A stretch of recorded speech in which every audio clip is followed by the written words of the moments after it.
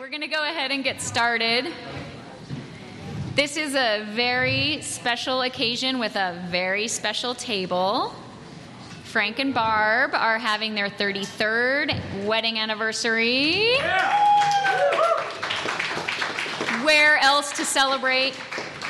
You could go on a cruise or you could do Golden Beer Talks. Something like that. Nice. So this very special table is an auction item that Frank and Barb and Matt and Yoko purchased when we did our fundraising auction last year. So what that looks like is a whirlwind of auctioneering activity that occurs in a few short minutes before our talk in November. And you get an opportunity at your own chosen price to have your own very special table. This looks innocent, but it includes not only the accoutrements you see, but the beer and the food. So it's something to think about for November because we will be having a very special auction of very special tables. Free beer? Dr. Dale is free. Yes. Well, only with the table. Oh, with the table? Well, and for the auctioneer. The auctioneer will be lubed up. Yes, the auctioneer, Dr. Dale. If we have anything to do about it. Tonight is actually the 3rd anniversary of Golden Beer Talks as well. So 3 years strong, which is really cool. There are a lot of people to thank for that. 4 of them are right here at this table. Also Bart over here on the soundboard, Dr. Dale over here, the Windy Saddle staff, and golden.com. If you haven't been to the golden.com website, it is worth your time. You can learn a whole lot about what's going on around town, but you can also sign up for some email and newsletters that will keep you apprised with no effort of your own. They just appear in your inbox. And they're newsy and bright and filled with photos. It's really worth your effort. So I recommend that, golden.com. They always treat us just right. And for next month, we have an awesome speaker. We're doing avalanche safety. Very timely, coming November. The second Tuesday in November, you probably heard about it. There's an election. So we're going to have beer talks the following week on the 15th instead of on election night. And that'll be in our emails that we send out as well. But just a notification that we're not going to fight the tide of election night. Beer would help on election night. Let me get it straight. I am recommending that you do drink beer that night. I want to be really clear about that. Whatever happens. And so we hope that we do see you. And I'm going to get our beer ambassador to come on up here and talk about our beer offerings tonight from our new brewery, as well as our speaker tonight. Come on up, and beer ambassador Frank Blaha.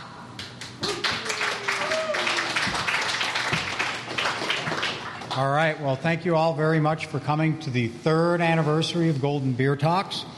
And this month, our featured brewery is New Terrain Brewing. And for those of you not familiar with it, it is the newest craft brewery in Golden, for sure, probably in the state. They opened on October 1st, and they are located at 16401 Table Mountain Parkway in Golden. And they're open from noon to 9 p.m. every day. And that location is the Coors Industrial Park out by like 44th and McIntyre. So if you start on 9th Street, 10th. Is that 10th? And it becomes 44th, and you cross the railroad tracks right there by Coors. Then you go by the Railroad Museum. Then you cross the railroad tracks again, then take a left and go up, and they're on the hill on your left. And it's a beautiful facility. They have the largest serving room of all of the craft breweries in Golden. I mean, put 3 of the others together, and it would be this size. It's a beautiful facility. They've got great views out the windows. They have copious outdoor seating and indoor seating. And I was there on October 1st on their opening day, and it was absolutely jammed. And there were lots of young families there, like, what I perceived to be mom, dad, and the couple of, 2, 3, and 4-year-olds. So there was quite a young crowd. I think I doubled the age of the people that were in the brewery that day. And there were long lines. They had 2 lines to get your beer, and they were both really long. But it was a very grand opening. And it's a very grand facility. It's really very nice. And it's very close to the Fairmont Trail and the trail that goes by Tony Gramps's Park. So they've got hitching rails for your horse. My horse found it quite acceptable last night. I rode her there last night. and bicycles and so on and so forth are all right there. And they also have a little bicycle facility in their building there. Kind of a showroom for bikes you can buy, but not right off the showroom. Like you can look at what they've got, and it's a family relation. So there's the bike tie-in there. And the trails are very close. They're going to have a handful of standard brews on tap, such as amber ales, brown ales, IPAs, etc. But they're also going to do a number of adventurous brews, and so the name of the brewery, New Terrain. They're going to try new terrain and try new and different things. They've got 2 brewing systems. One's a 10-barrel system. The other is a 30-barrel system. They've got 2 fermenters for the 30-barrel system, which is going to be kind of their standard brews, the IPAs and the brown ales. And then they've got 4 fermenters with the 10-barrel system where they're going to try more experimental brews, such as Hopotropica, which we had last night, which was a hoppy pale ale. Not an IPA, so it wasn't real bitter. It was like 35 or 40 IBUs, but it was quite fruity, lots of mango and citrusy flavors, so lots of hops, as you might guess from the title or the name. They are already at Woody's on tap, and they're going to expand their availability with time. They are already canning beer in 32-ounce cans, so that's a pretty big can. That's 2 pints. It's a 2-pint can.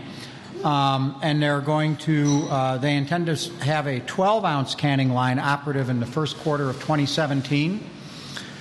Last night they had 10 beers on tap, and they had a few, in addition to that, they had a few alternative non-beer brews like coffee, kombucha, etc., some sodas and stuff. It is a beautiful facility. I urge you to go there. It was really very nice. Their outdoor seating was just first rate. And they're friendly to all forms of transportation, including four-legged. So with that, I'm done. I'm not going to talk about the Great American Beer Festival or anything else since we're getting a late start. So I will introduce, though, our speaker tonight, Jason Hanson, who's 3rd time returning for our 3rd anniversary here at Golden Beer Talks. And he's the Director of Interpretation and Research at History Colorado. And he facilitates the exhibit program for the History Colorado Center in downtown Denver and at community museums around the state. So do you do Fort Garland? Yeah. Okay. And there are cavalry reenactors who are routinely down at Fort Garland. And with that, Jason Hanson with History Colorado.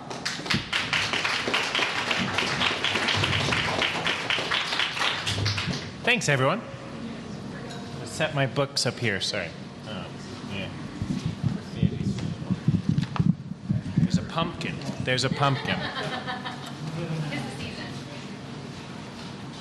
All right.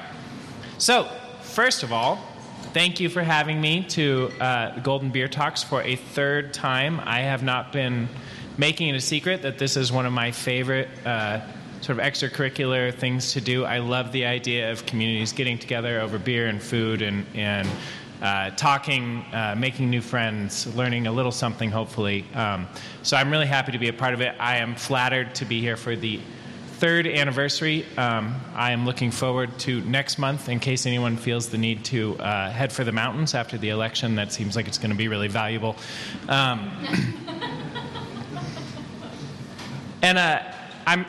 I live in Denver. I work in Denver now. I don't get up to Golden as often as I like. And every time I come up here, I'm reminded Golden has a ton going on. I mean, 3 years of Golden Beer Talks, that's great.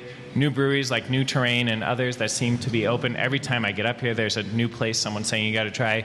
And now you guys are, it looks like, well, you're at least talking about having a beer museum here in Golden, which is pretty exciting. At History Colorado, we are planning a beer exhibit, which is different from having a whole museum that you can walk through with beer in hand. We probably won't let you take beers into the gallery. So I think it's really exciting that you guys are talking about a beer museum up here, and I've told the Golden Historical Society that I'm happy to help. All right, so we are here today to talk about home brewing. I've talked about beer before Prohibition in Colorado, the last time I was here. Before that, I talked about water, which is, of course, the, water, when it's lucky, ends up becoming beer. So there is a theme. So tonight we're going to talk about home brewing. And home brewing is something that Americans have been doing since long before they were actually Americans. When faced with the choice of going without or brewing their own, people in this part of the world have 100% of the time chosen to hoist a glass of homebrew and make sure that they were not thirsty.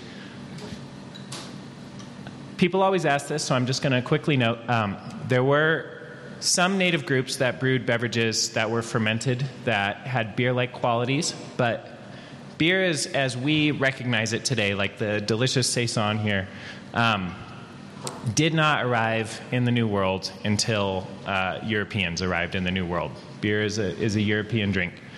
The first home brewers were colonists. The colonists were dumped off here by the Virginia Company with insufficient provisions, and they were not resupplied often enough. And when they were resupplied, their ration did include beer, which was, it sounds great, but it was kind of a tease because the beer was almost always spoiled swill that was undrinkable. So the first home brewers in America were colonists operating out of the backs of their cabins or the backs of their shops in Virginia and later in New York, supplying a local need. They were not able to get all of the ingredients that they might have been used to brewing with in Europe, and so they got inventive. And the first pumpkin beers and pine needle beers and molasses beers were actually brewed by these colonists. 400 years later, today's craft brewers would be really proud of some of the recipes that they invented just to get by back in the day. In fact, a lot of people know this, but for those of you who don't, George Washington was actually a home brewer, and his recipe that he wrote down in his campaign journal in the 1750s is part of the collection at the New York Public Library. So you can actually read how George Washington liked he made small beer, which was a term then for a lower alcohol beer that you could just drink all day long. And General Washington liked his beer dark, and he liked it sweet. So he added an awful lot of molasses to the boil to make his beer. But people made beer out of anything. And in fact, one colonist in Virginia, when he was sort of looking at the interruption of possible supply from Europe with the revolution looming in 1775, published a recipe for taking the green corn stalks of recently harvested corn and turning that into beer. So the colonists, they were inventive. They no one that I know has tried to reproduce this corn stalk beer, so I couldn't tell you if it's any good. But Time may have come. That's right. If anyone's really interested, I know how to get you the recipe. But you have to use the green corn stalks, I think, within 10 days of their harvest. It's very important that they're green, not the Halloween stuff that's in the fields right now. So fast forward a little bit to our part of the country, to people coming west. And Western brewers were in the same boat as the colonists. They did not have sufficient supply, let's say, to brew the kind of beer that they might have been used to brewing. And the people who might have wanted beer didn't have a way to get it. Beer at that time did not ship well. This is before pasteurization, and it often spoiled. You put beer on a wagon train headed west, and it didn't take long before it became spoiled swill. And so they had to get creative again. And there's a recipe for Mountain Man beer that involves boiling essence of spruce to replace the hops. And that means that you take some handful of spruce needles, boil them down, take out those spruce needles, keep the same water, have another handful of spruce needles, boil it down, repeat the process 3 times, and use that as your hop substitute with a grain. And that was sufficient. If you were out trapping beaver in the middle of the Rocky Mountains and really wanted a beer, just were so tired of the same damn rock gut whiskey, that was how you got your beer. Some miners in Colorado did try growing their own hops, and if you're lucky when you're hiking about, you can still find wild hop vines up in the mountains that are just propagating over and over again. They snake along the ground, I guess, and it would be, I have never found one, I've just been told about these, but I think it would be very cool to find some of those old miners' hop vines and brew out of them. The first beer in the West was home brewed. It was actually camp brewed. It was the Lewis and Clark expedition. And in 1805, they were in Oregon, and one of the many times that their canoe or their boat got swamped, all of the bread got waterlogged. And they were cursing their fate for a little while until one of the crew had the bright idea to use that bread as the feedstock for beer, which he made. We don't really have any idea of how it tasted. We do know that this is a way that people have made beer in other civilizations for really millennia. But I think we can all guess that if you had been traveling across the country in a boat for a year and a half and you got your first beer since leaving St. Louis, it would have tasted pretty great. I'm just going to guess pretty great on the beer front for Lewis and Clark. But that was the first beer brewed in the West.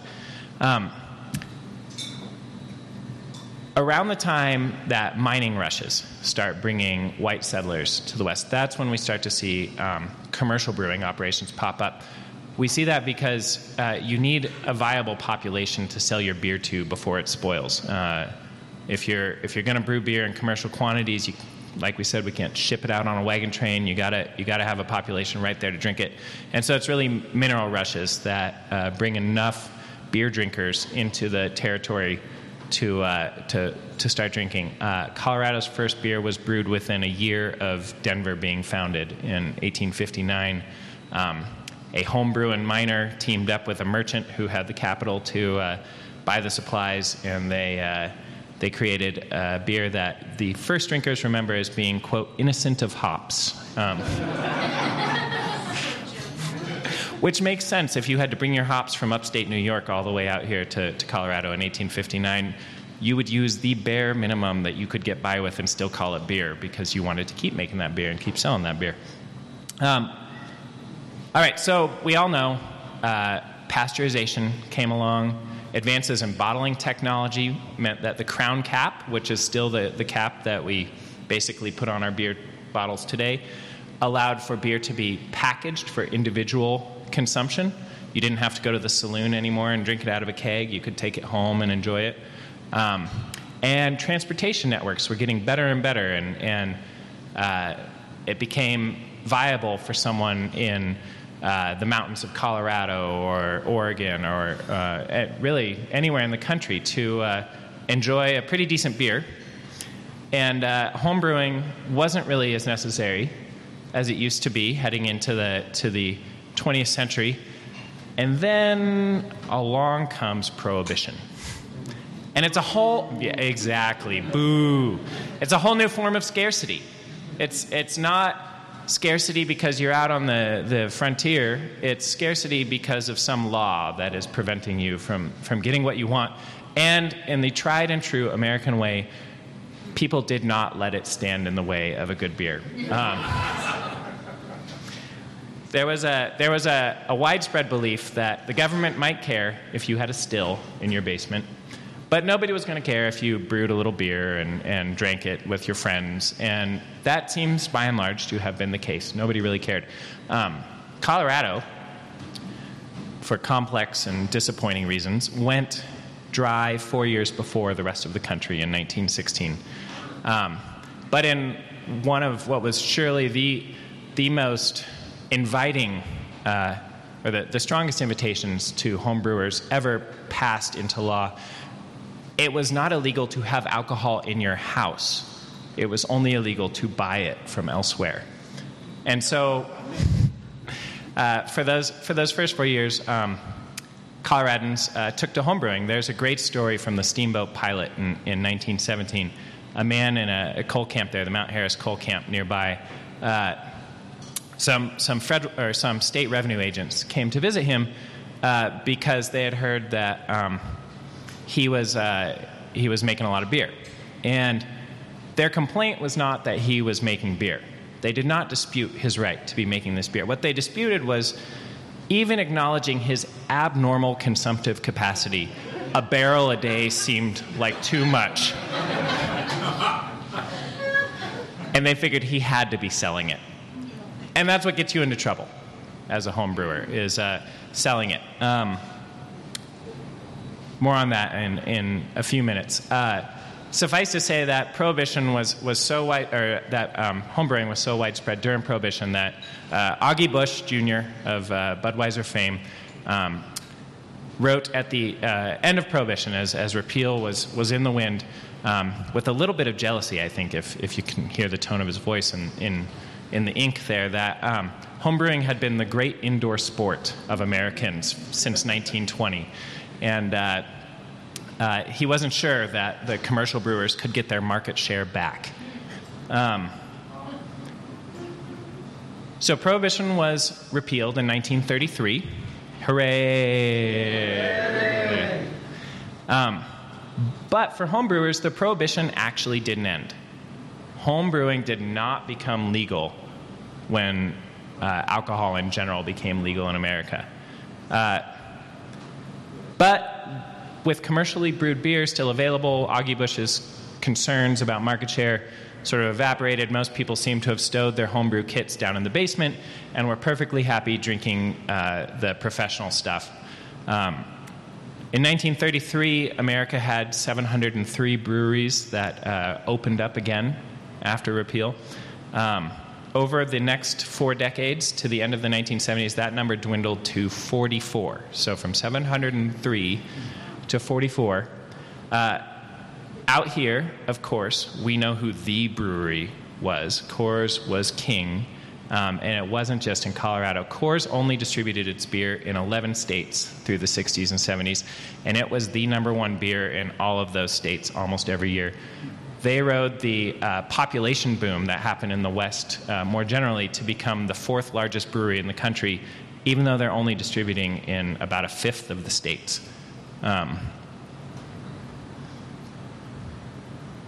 And what Coors was making, the famous pale American lager, was what almost everyone else was making too. This light lager was calibrated. After Prohibition, the brewers were not only sure that they couldn't get their market share back, but they rather unfairly had blamed women and their right to vote for Prohibition in the first place. And so they tried to calibrate their beers to be more appealing to women across a broader spectrum. And what they found, they thought, was that women liked these light American lagers, and so everyone was making them. And the 44 breweries that were left, almost all of them were making primarily this pale American lager that we all know and love today. But it was scarcity of a different form, right? For some people who wanted something besides a pale American lager, it felt like scarcity. They couldn't get what they wanted, and so, tried and true American fashion, they turned to brewing their own again. In the 1960s is when we really started to see this trend, if you will, become a trend, and people came to it for different reasons. A lot of them were former GIs who had served overseas during World War II or Cold War deployments, came back home to new formulations of suburban life and domestic contentment, and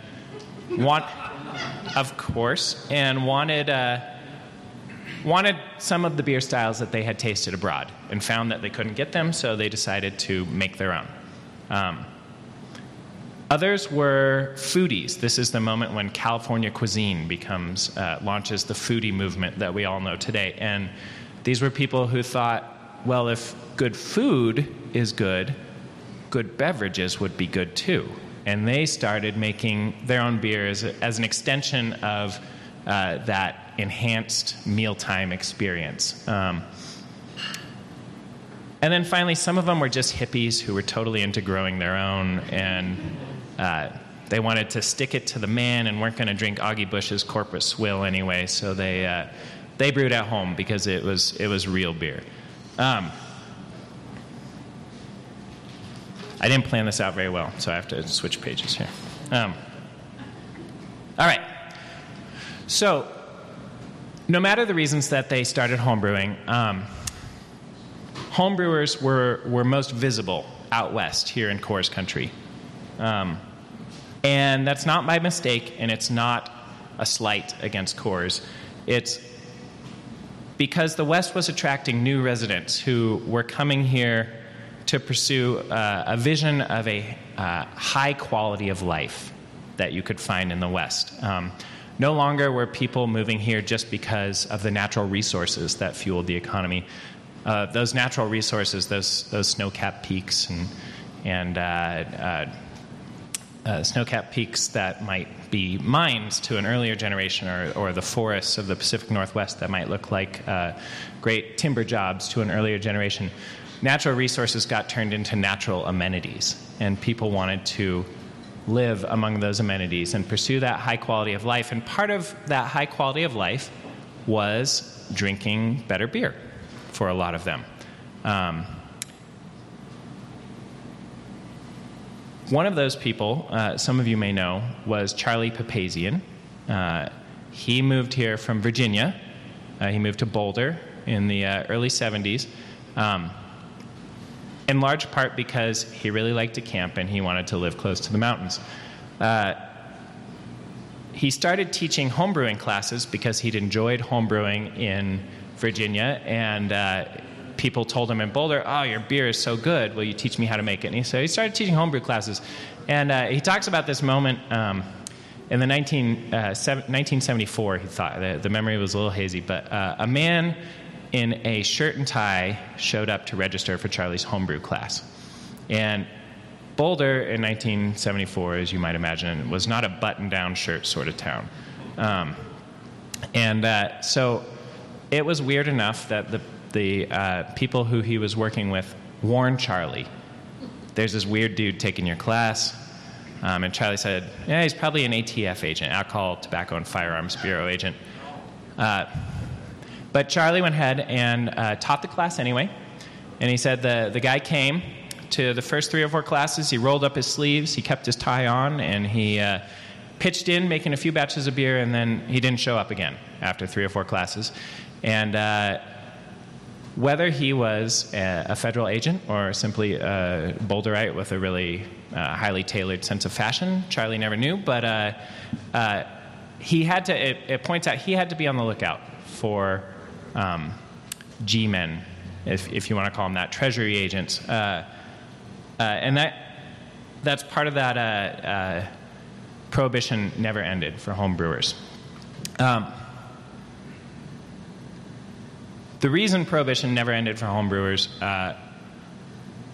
the reason that homebrewing was ever a concern of the federal government, actually, let's back up just a second. The reason that alcohol is ever a concern of the federal government is because of the taxes, like most things.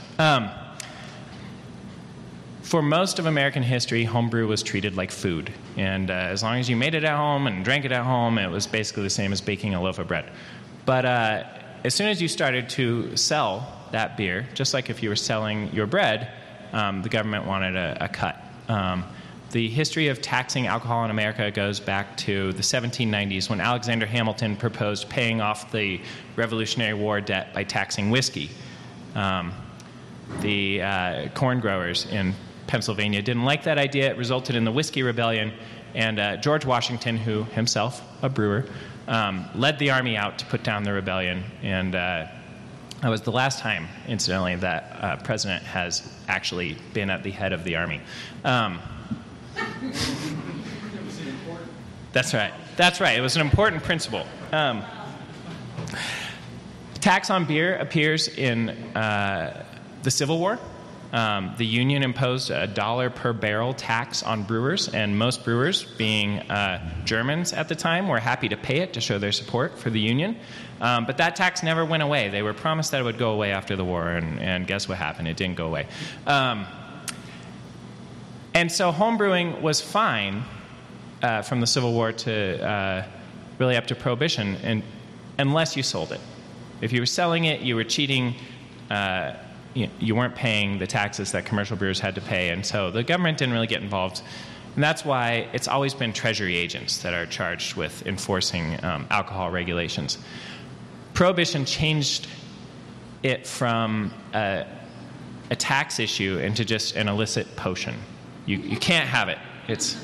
And it became very black and white. You just can't have it. And so when Charlie comes along in Boulder and is teaching his classes, it's illegal.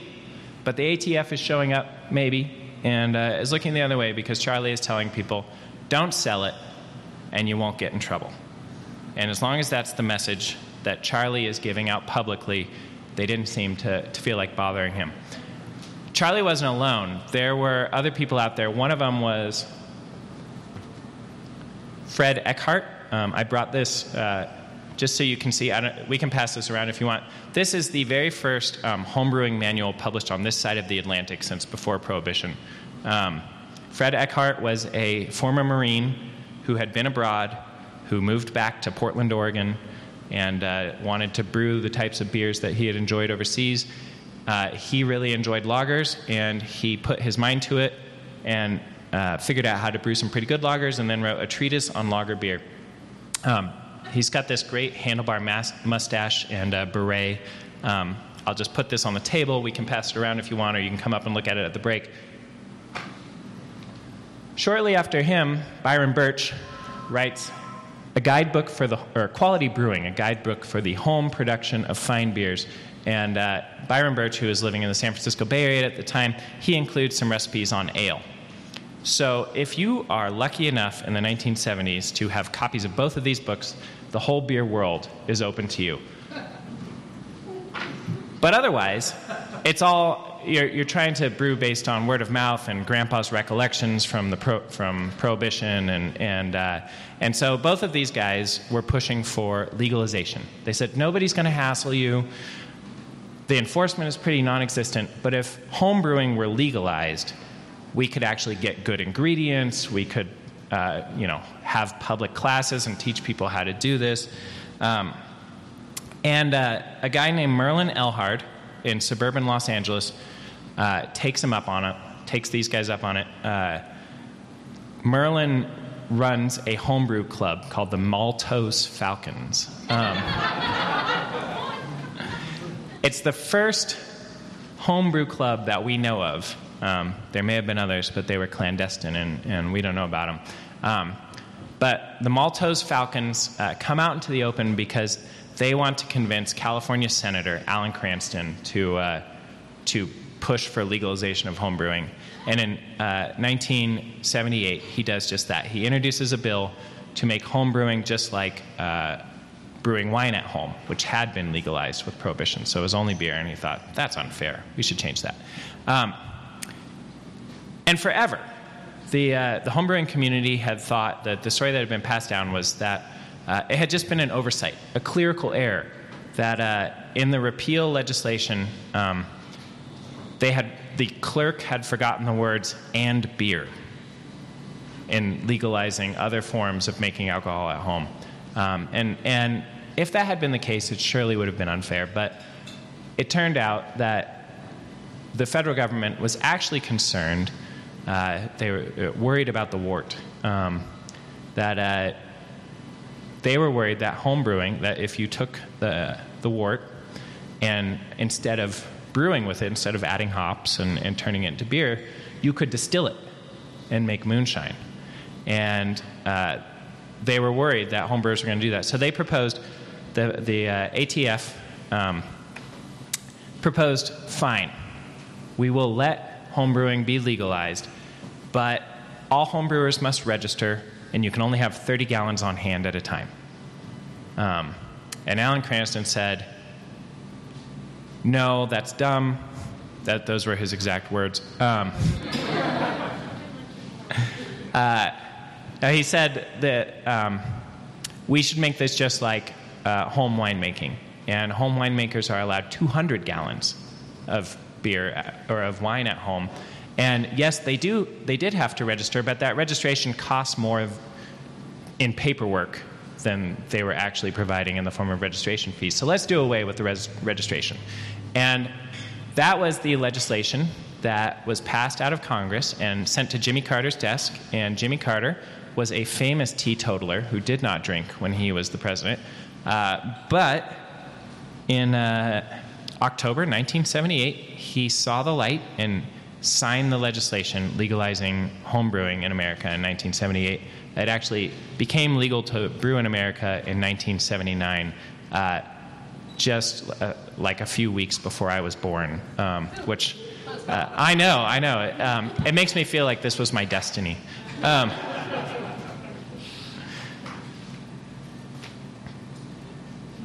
right, so federal legalization, you would think the deal's done, right?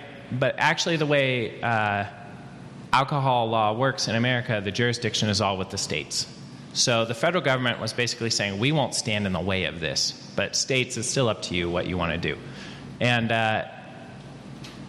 it was a state-by-state process. It happened in a couple of phases. First, there were a remarkable number of states who had legalized home brewing even when it was illegal at the federal level.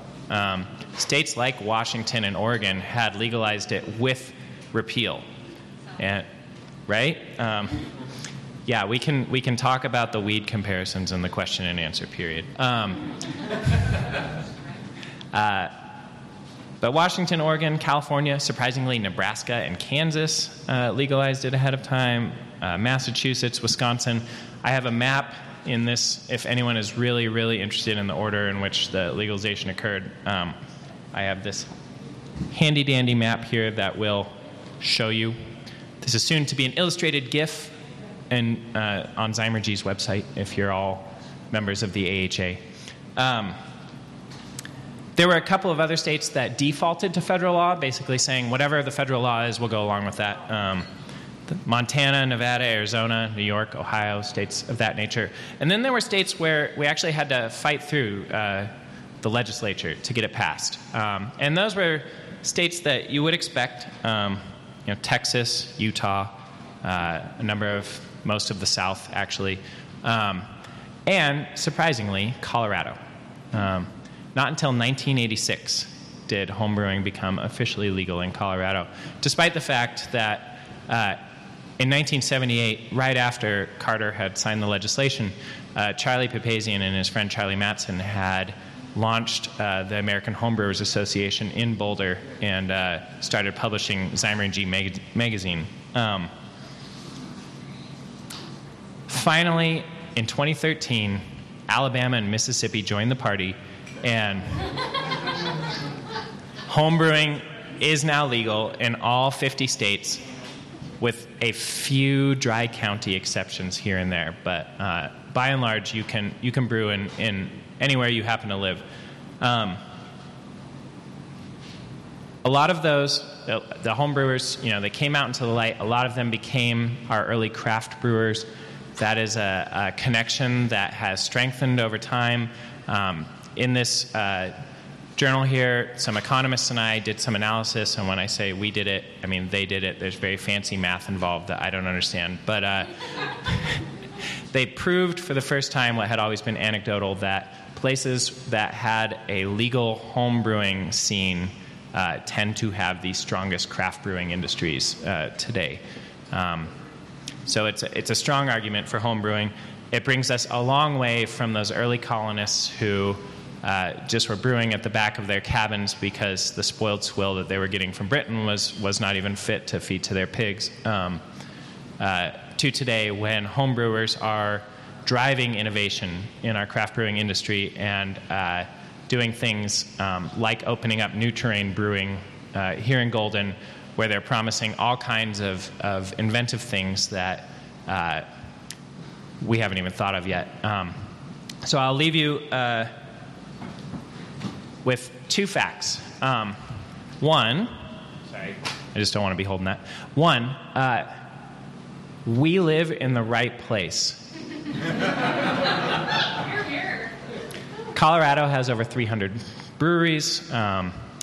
We can try more styles of beer than the average human being at any time in history could have tried in their lifetimes, and we can do that all on like a weekend brewery tour.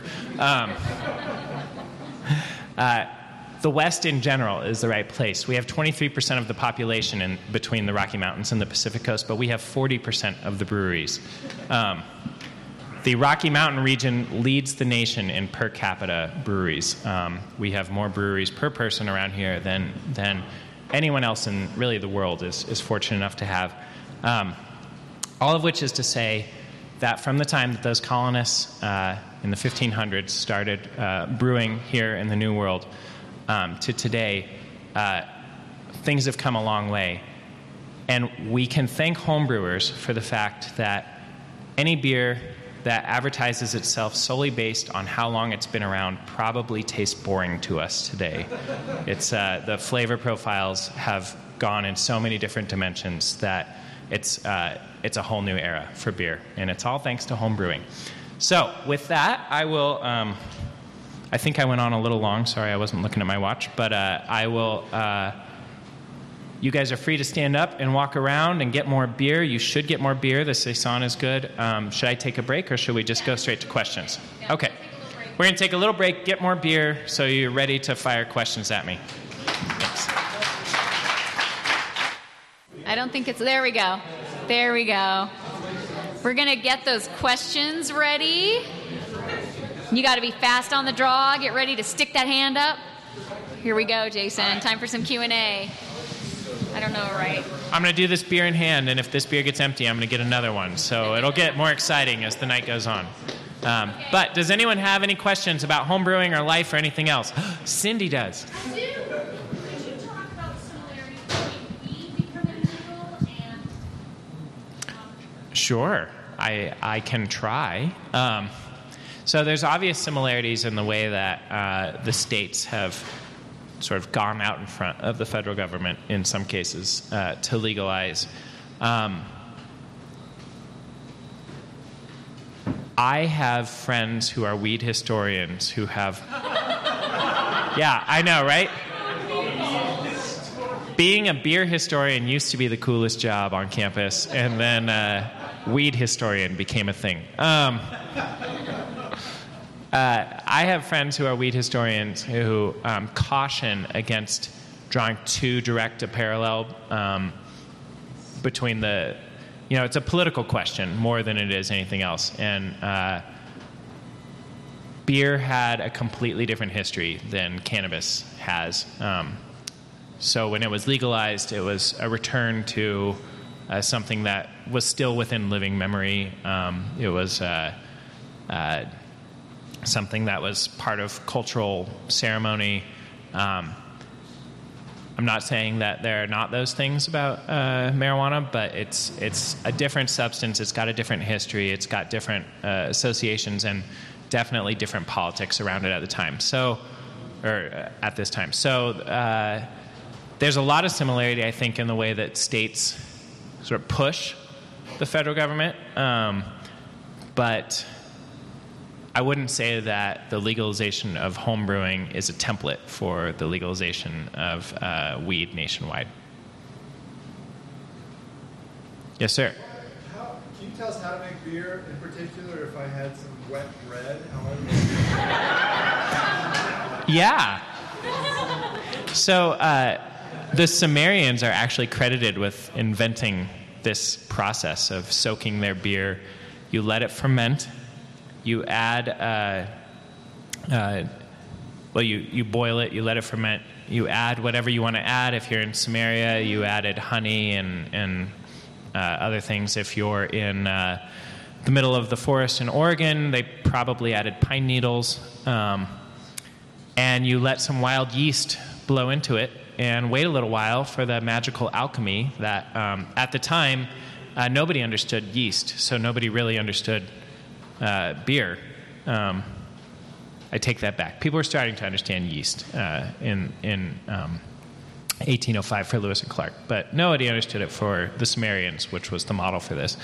So the answer is let your bread soak and spoil, ferment, add some stuff to it, wait a little while, and then drink it and see if you like it. And to be totally serious, there are anthropologists out there who argue that a process similar to that is actually what led our forebears to stop their nomadic ways and settle down into villages and agricultural lifestyles.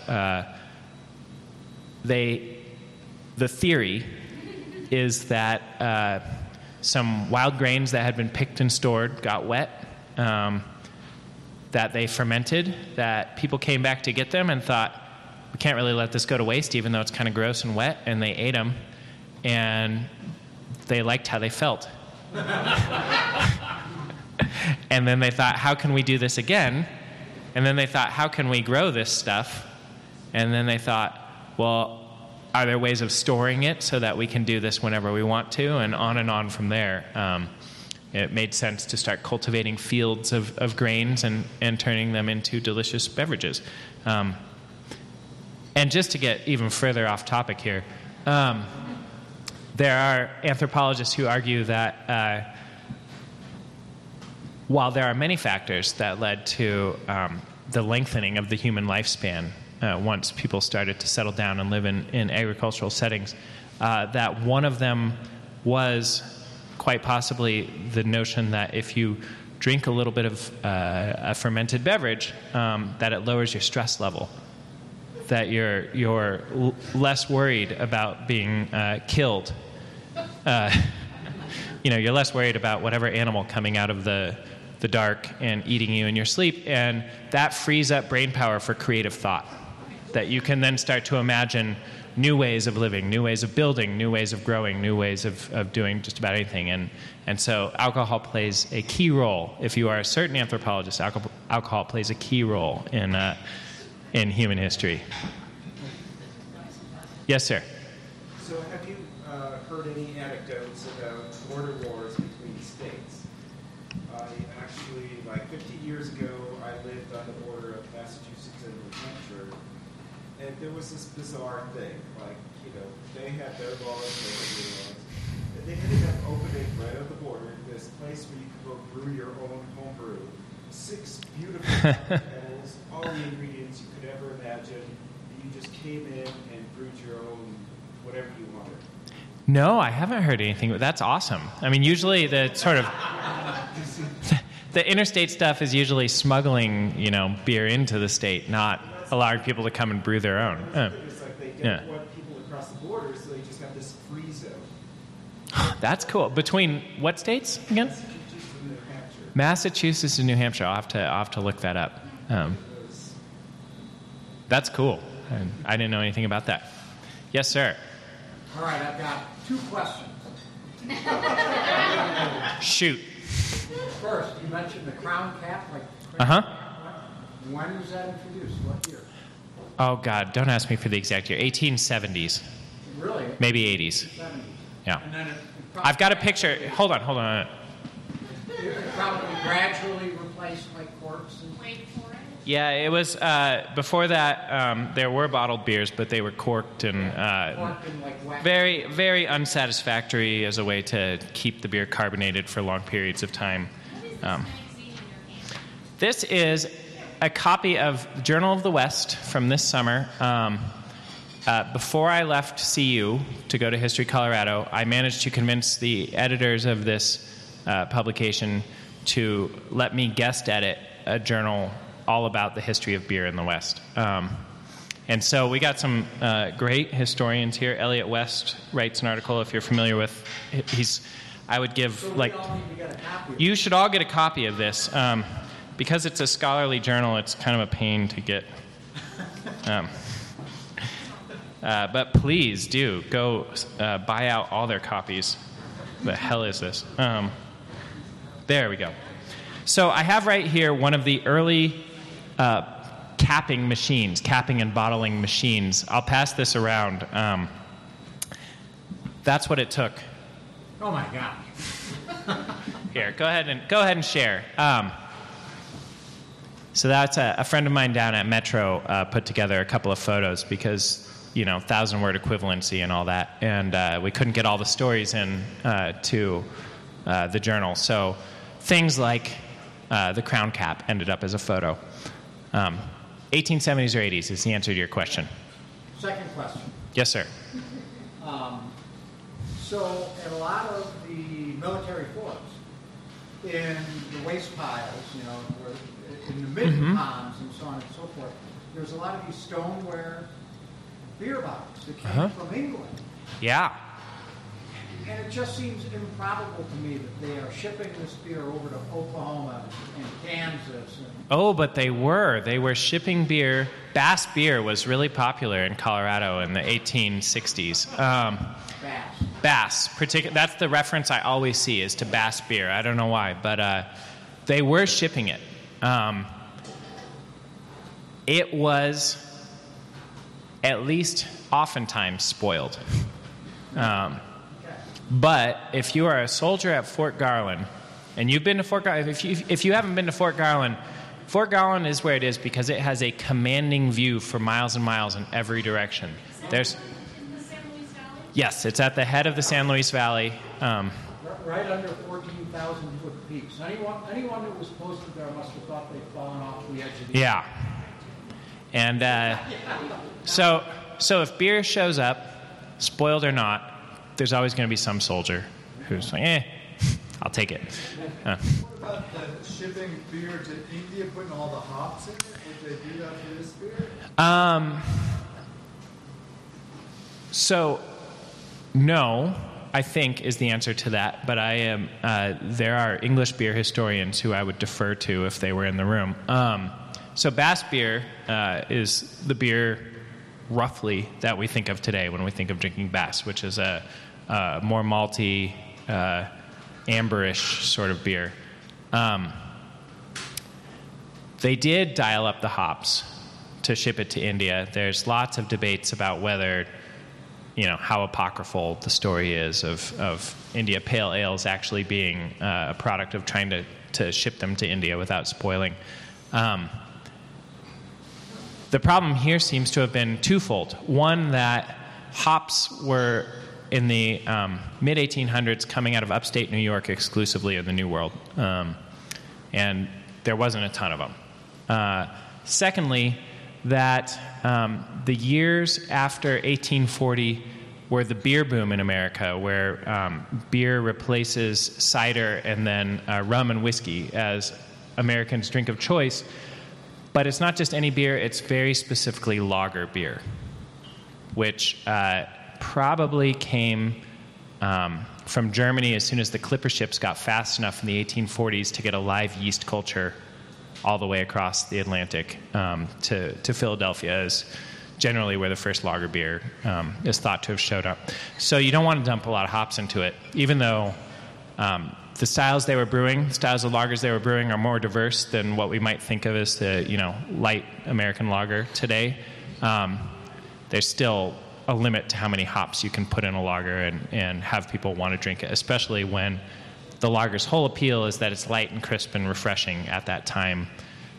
These ales that were often spoiled and fruity tasting and heavy and syrupy, the lagers were so popular precisely because they were consistent and light and refreshing.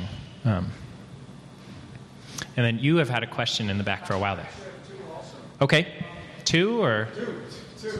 Yeah. The beer museum, they're going to serve beer. Do you think they will serve some original recipes of like your earliest coolers or the earliest, like what people were drinking in Central City in 1961? So, the second part of that question is, would anyone like it? It's at room temperature. Mm-hmm. Poor choice of ingredients.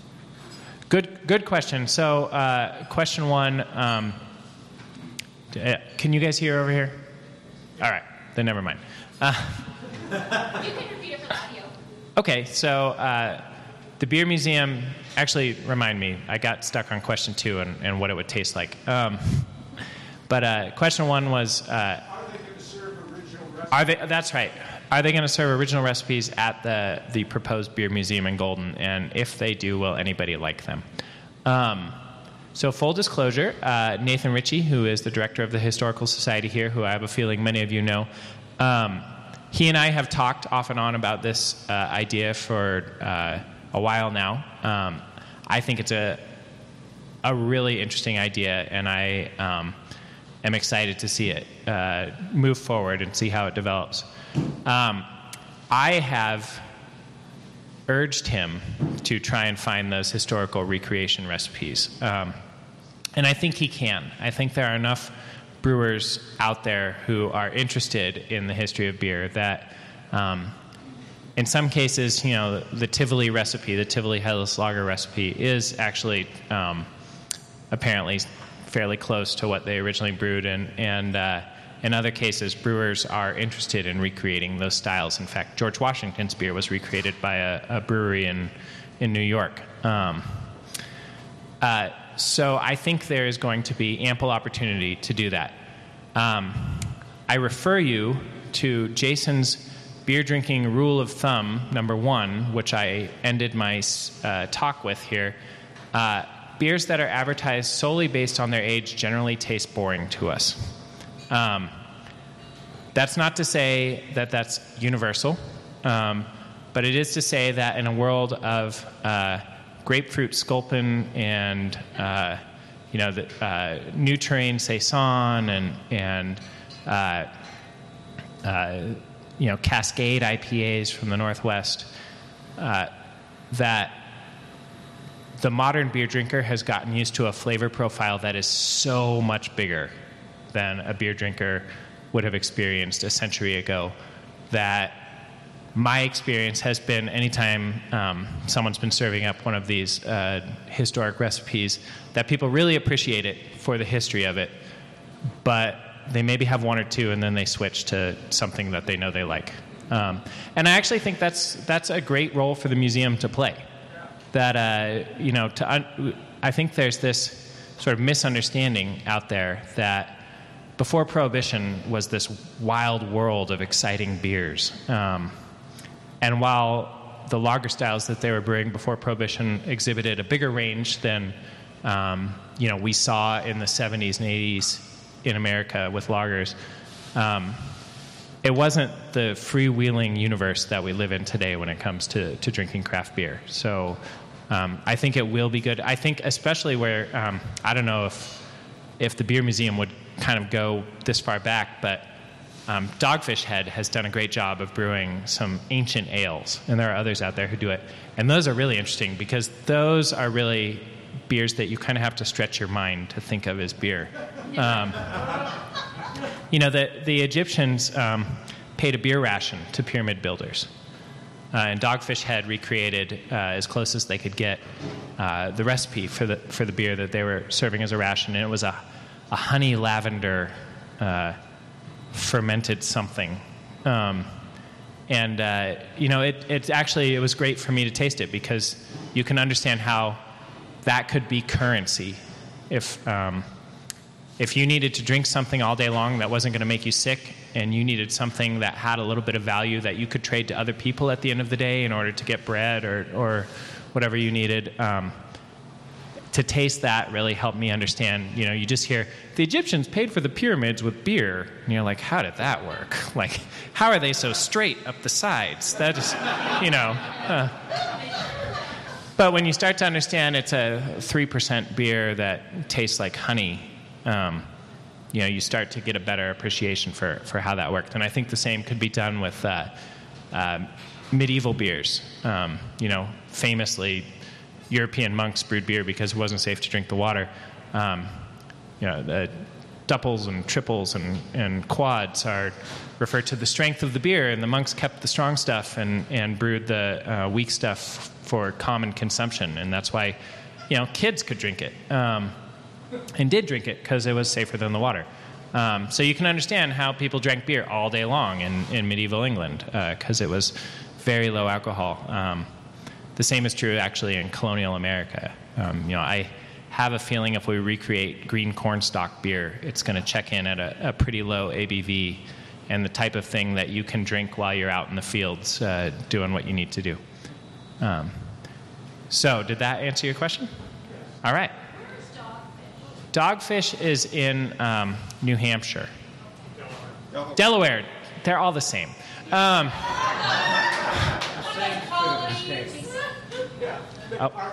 All right. So we have time for one more question if there is one. And if there's not, we can all just enjoy the rest of our beers and call it a very good night. God, I should have an answer for that.